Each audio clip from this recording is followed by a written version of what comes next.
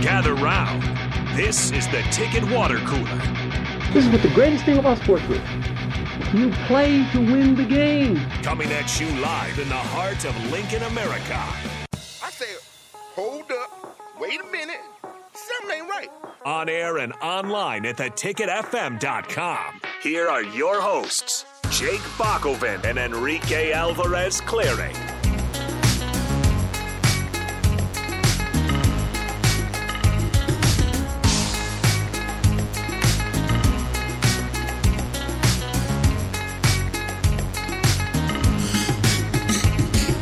We are back for another week here on the Ticket Water Cooler, and what a fun week it will be. Of course, Husker football starting with their first day of spring ball today.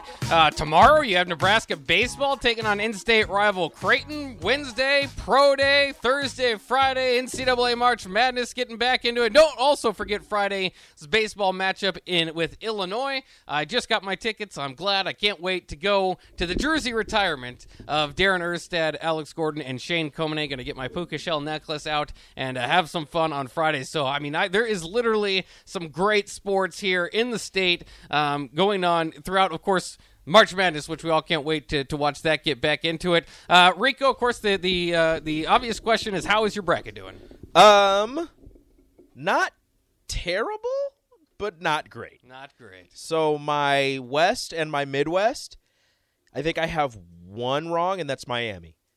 But I have Houston, Xavier, Texas, Arkansas, UConn, Gonzaga, UCLA, all right. Dang, that did pretty good. Got that all right. My East region, I have all wrong. Yes. I don't have FAU, I don't have Tennessee, I don't have K-State, I don't have Michigan State. So we're all wrong there. Not great. My South region, I have Alabama, San Diego State. I had Baylor, and I think I had Arizona. So I have two right there. So my Midwest and my West, I'm doing pretty good. My East is garbage. There's no recovering from that. And my South, I think I had Arizona making the Final Four, so I think I'm wrong there. I had Duke making the Final Four out of the East, so I'm just gone there. You're half. But I had UConn and Houston, so that's still in play, and I have Houston as my champion, so that's still in play. All right, so you still have your champion out there. I looked at it today. I didn't notice this because I had two brackets, and one of them had Arizona as my champion, and so I just kind of whatever, I'm not doing it this year. My other bracket still has my Final Four intact. Does it? Yeah. Your whole Final Four? Yeah, my whole Final Four. I'm still rooting on Xavier, UCLA, who's my champion pick over Alabama, and K-State. So we'll see how that goes. Shout out to K-State. Shout out to K-State. We'll play some Jerome Tang audio here in a bit if you're excited for that. But we'll get into March Madness. Well, I think it's funny. It's at least a shot at Kentucky, so that's always fun. But before we get into too much March Madness, like we said, it's the first day of Husker football practice, and so some people just joining us now maybe have not heard the news. So let's go ahead and get into what was the news coming out of the first practice. Which things are happening. There are a few things happening. Nothing too overwhelming or anything, but sure. Some people were taking this. Some people are very pretty hard. worried. But Anthony Grant, I guess the biggest news line, I suppose, your leading returning rusher, almost 1,000-yard rusher last season, suspended for now. It's day to day. It doesn't sound like this is suspended for the spring type of thing. Mm-hmm. Obviously. If you've been reading the tea leaves on Alante Brown, that seems to be a bigger situation as he's not with the team right now. That's not the case. He'll be back, I hope. Yeah, they're efforting to get him back. But what I'm saying with is that Anthony Grant's situation does not appear to be that serious. No. He just was held out of practice today. Maybe a grade situation, not meeting the standards of the team. Tommy Hill also held out of practice today. Are you one of those people that's a little bit concerned by this? He did, for what it's worth, get into a little bit of dealings, I suppose, at Florida State. Didn't completely lead him to get kicked off the team or anything, but maybe that's a situation that's it's worth monitoring, I suppose, moving forward. Nah, I think it's fine. Yeah. I think it's something that Matt Rule has said since he first got here, how he's more focused. He's very focused on these kids as students, not kids. These players, athletes, as students. He's focused on them getting their education while also being football players for him. So holding them accountable to that and making sure that they understand that school does come first, in fact, and that you are not going to be able to practice, let alone play, if your academics aren't, in turn aren't up to par. Then I think this is a good thing, and it's something that, look, it's spring ball. It's important. It's important. Don't get that twisted. But if you're going to be suspended for academics, this is probably the best time for that to happen. Well, and this is something, too, that might happen again in fall ball. It's basically the long break. There's a lot of time between not necessarily winter conditioning, but, the end of last season and then going into spring ball where you might catch a problem or two where you have to sit out a day or two in practice. And so, again, you might see that again. I'm not too overly worried about it, one, because of the situation it is, and two, because at least, even if something did come out of it, it's a pretty stacked room. I mean, I think Anthony Grant would be toward your top picks as far as proven players on the team, but, I mean, Matt Rule ran through it. AJ Allen, Gabe Irvin, and Ramir Johnson, who obviously gets lost amongst the shuffle, but was your leading rusher as far as running backs 2 years ago. Don't forget about Ramir Johnson. Oh no, absolutely. He'll be back with a vengeance. I agree with you. Anthony Grant, your leading rusher from last season, your starter to begin the season last year, somebody that everybody was excited about coming back. He'll be suspended for a little bit. He'll come back once he gets his academics right. But like you said, the room is stacked. Gabe Irvin, who was a starter as a true freshman, got hurt, didn't play much last season just because of the amount of running backs. AJ Allen burst on the scene as a true freshman who was the backup for the beginning of the season. You saw flashes of, oh my gosh, this guy is going to be really good for us going into the future. Ramir Johnson, 2 years ago after the Gabe Irvin injury, burst onto the scene and was your starter for the rest of the season. So you've got four guys who, if any one of those four was named the starter, I think everybody would feel pretty good about how the season is going to go. But the fact that you have all four of them, and then you have the likes of, Emmett Johnson behind them, a very talented freshman coming out of Minnesota, who was, I think it was like Mr. Football Minnesota or whatever that was, the Gatorade Football Player of the Year in Minnesota. I think that bodes well for Nebraska as well. So the running back room, although Anthony Grant's not going to be practicing for however long it takes for him to get his academics under control, I think you're sitting pretty. Matt Rule did say that Gabe Irvin had been the star of off-season workouts, so that's something that you can take into account. He's back, he's healthy, and he's ready to roll. Yeah, and two, for Ramir, it is the third year with the third different running backs coach. You kind of would get the feeling if Ryan Held had stuck around, had been retained last year, Ramir would probably have a bigger role in that offense. So maybe. Different set of eyes. With Ryan Held, he was like fifth string, and he only got that opportunity because of injuries after the Oklahoma game and just people not really living up to expectations.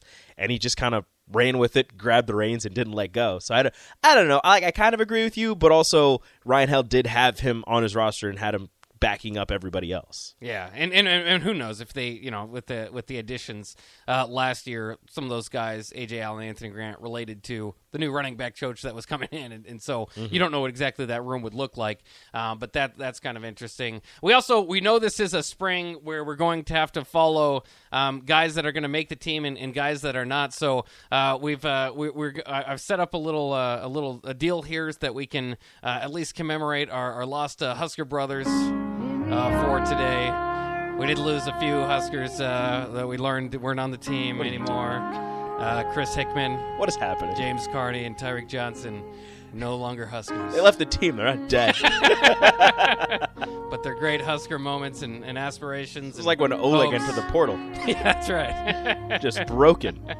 It's just kind of sad there that those guys are no longer Huskers. But in any case, any surprise there? Tyreek Johnson, obviously the 5-star transfer. That's going to hurt your average ranking in transfer. Oh, in no. roster. Yeah. So, no. Obviously wasn't seeing too much playing time. Yeah. None of these guys really were. Yeah, in the nicest way possible, I don't think this hurts the team at all. You lose Chris Hickman, who was a pretty highly rated recruit coming out of high school, coming out of Omaha Burke. Scott Frost's first class, I want to say. It's been here a while, it seems like. Yeah. It was him, Nelson, Henrich, and somebody else that I can't. Oh my gosh, Juergens. Oh, okay, yeah. It was those four. That was the big in-state class that Frost pulled in because it was Riley was recruiting them, had them all committed almost, and then Frost came in, had to re-recruit them, got them all to come back in. He was part of that class, never really found footing at any position. They moved him tight end, receiver, where they're just moving him all over the place. Also dealt with some injuries, unfortunately, so Chris Hickman leaving the team.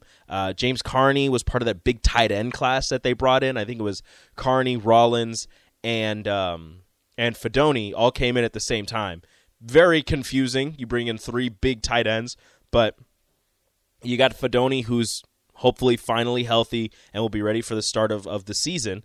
And then Rollins, who you haven't heard much from, had that big catch in the spring game last year. We'll see what he's able to offer coming back to Nebraska this coming season. But that's James Carney out of Norris High School. He'll be done. And then it was Tyreek Johnson, the five-star transfer out of Ohio State. Everybody thought big things as soon as he transferred. I mean, you see five-star, you see Ohio State, and you're thinking, yes, this guy's going to come here, be an instant impact. Didn't see really any of him his first year, and it just kind of got lost in the shuffle at defensive back. A lot of people got passed up by a true freshman, Malcolm Hartzog, this last season as a starter, and just kind of got lost in the shuffle. He's no longer on the team anymore. So that's three. That puts you under 100. Still way over what you need to be at. Yeah. Still a few. We'll play that song a few more times before we're done. I think the only notable, I guess, portion of that is that it was two in-state recruits. So we talk about the importance of in-state recruiting. Or just a reminder, maybe not all those guys hit. So when you're talking about losing a few guys here and there, sometimes it's not. Sometimes it's best for them and for the university. Yeah. Sometimes they go somewhere and they're actually able to play, actually able to stand out, and maybe they become good players. Maybe they have a chance to transfer back to Nebraska if they, blow up and become good players. Maybe not, but that sometimes it's better for in-state players to get out of the state to spread their wings and fly. Well, yeah, and two, you think your best, your dreams to play for the Huskers. But you're exactly right. Sometimes it's not a fit, or for whatever reason it doesn't work, and so you got to kind of go, create your own path. And I'm interested to see if these guys enter the transfer portal, if they, where they kind of land. It sounded like I couldn't tell. There are going to be a few guys that, as we've stated throughout the offseason, as we're looking forward to getting down to 85 scholarships with the new coach, that guys can stay on scholarship but not be counted against it because they're not going to be on the football team. They're not going to be playing football. I couldn't tell, if any of these guys were in that conversation. It sounds like James Carney, just the way that Matt Rule worded it, might be, in that conversation, but we'll kind of see with that moving forward. Also, the position changes, which is going to be, I think, happen more often under this coaching staff than what we typically, just because they've had success with it. We've seen one super successful under the last coaching staff, but Matt Rose had some successes at switching guys' positions. So Lincoln Southeast grad Jake Applegate is now working at tight end. He was on the defensive line last year, and Brody Tagaloa has now moved from tight end to defensive line. So what they did there was they switched. They have the same amount of guys in the same room. They're just like, positions. You know what? Let's just do hey, that guy playing tight end might be against that defensive end. Let's try them out on different sides. You know what? Hold on. Let's see how crazy. Let's see how this works. Yeah. Jake Applegate was really good on the offensive end in high school. That's a question more for Nick, who called a bunch of Southwest games. We can ask him about Applegate on the offensive side of things. But Brody Tagaloa came in as a tight end defensive lineman. They weren't really sure where they were going to put him. Has he already moved twice now? Well, he was brought in as both. I think he was listed as a defensive lineman, and then they moved him to tight end. But he did both in high school, so now he's just going back to defensive line, which I think that's what he was recruited for. Sometimes it's that's obviously. But he was like an athlete, but he wasn't listed as an athlete. It was like defensive line, tight end, wherever you want to put him, he'll probably have success. And they're like, let's put him at tight end. And then they're like, hey, we have 12 tight ends. Let's put him at defensive line. Yeah, I don't know. I mean, it's obviously good to be, like you said, the athlete that can do both. Hopefully they kind of narrow in at some point on where he can really start developing his skill set for the college level. I was interested, too, because, not just him moving to tight end. Jake Applegate just moving to tight end. Was he at Southwest or Southeast? Now that Southeast, I think. I said Southwest, and I feel like I'm wrong there. You might. That's a pretty big deal. I know. Those I teams feel don't like I each messed other. that up, and I apologize. That's all right. Was he a knight or a sky or a, what was? I think it was a knight. Yeah. Whatever hawk. Silverhawk. Silverhawk. Yeah. But they're sounds like they're bulking up the tight end room a little bit too, because they're moving Janarian Bonner there to not just your typical tight end, but a hybrid F tight end is what they're calling it, and you have different names for it. But Fight end. Sounds like fight end. That sounds pretty good. But sounds like he said not H-back, more than F tight end. Which what does that mean? I don't know We'll what see that means, yeah. sir. Like I want to say so, kind of like an H-back. We said no, not really. No. You idiot. Just like when they It's were an like, an F yeah, they're like, it's a slot wide receiver. No, it's a duck R. Like, Yeah.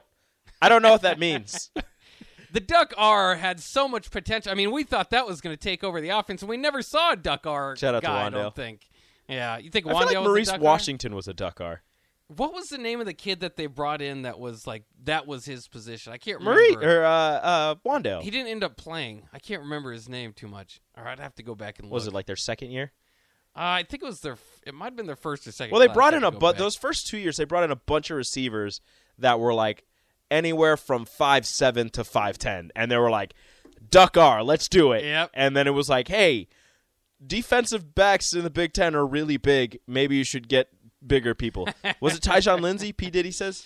No, that's a good thought. I can't remember. Tyjon was an actual wide receiver. He was a Mike Riley recruit though. Yeah, Miles something or other. Miles something or other. There were like 2 or 3 Miles. Yes, it was one of those guys. I know who you're talking about, but there was like 3 Miles. Yeah. Transferred to Vandy, he said. Jesse not the Ben plumber. Miles. No, not that one. No, it wasn't Marcus Fleming. No, or something. The Miles thing. It was we're on to Miles. something there. It was a Miles. Jones? There was like 3 Miles. Yeah. I don't know. It was one of the Miles Everybody guys. was a Miles. That's right. They were like, "Is your name Miles? Come to Nebraska." You should play Duck R. That sounds like Aaron a says Duck R Miles place. Jones. I think it might have been Miles Jones. Like I said, I'll look up they Miles never Jones. really played, so it didn't really. I just remember him specifically like this is the Duck R guy. This is perfect. But I like what they're doing with the tight end position. They're one way or the other. What they do with Bonner, Matt Rule's explaining. If they, I think it was Miles Jones, 5'9", 170, transferred to that Tennessee. sounds like a Duck R guy. Yeah, he transferred to Tennessee. He was class of 2018. Yes. A running back That's from what I was Fort thinking. Lauderdale. Yes. But then he ended up a wide receiver. Yeah, it was definitely Miles. That's It was Miles definitely Jones. Miles He Jones. checks every box. Yeah, of the this Duck was R definitely position. Miles Jones. Thank you, text line. Yeah. Jesse and Aaron. Thank you guys. I do appreciate that. But I'm excited for this hybrid type of position.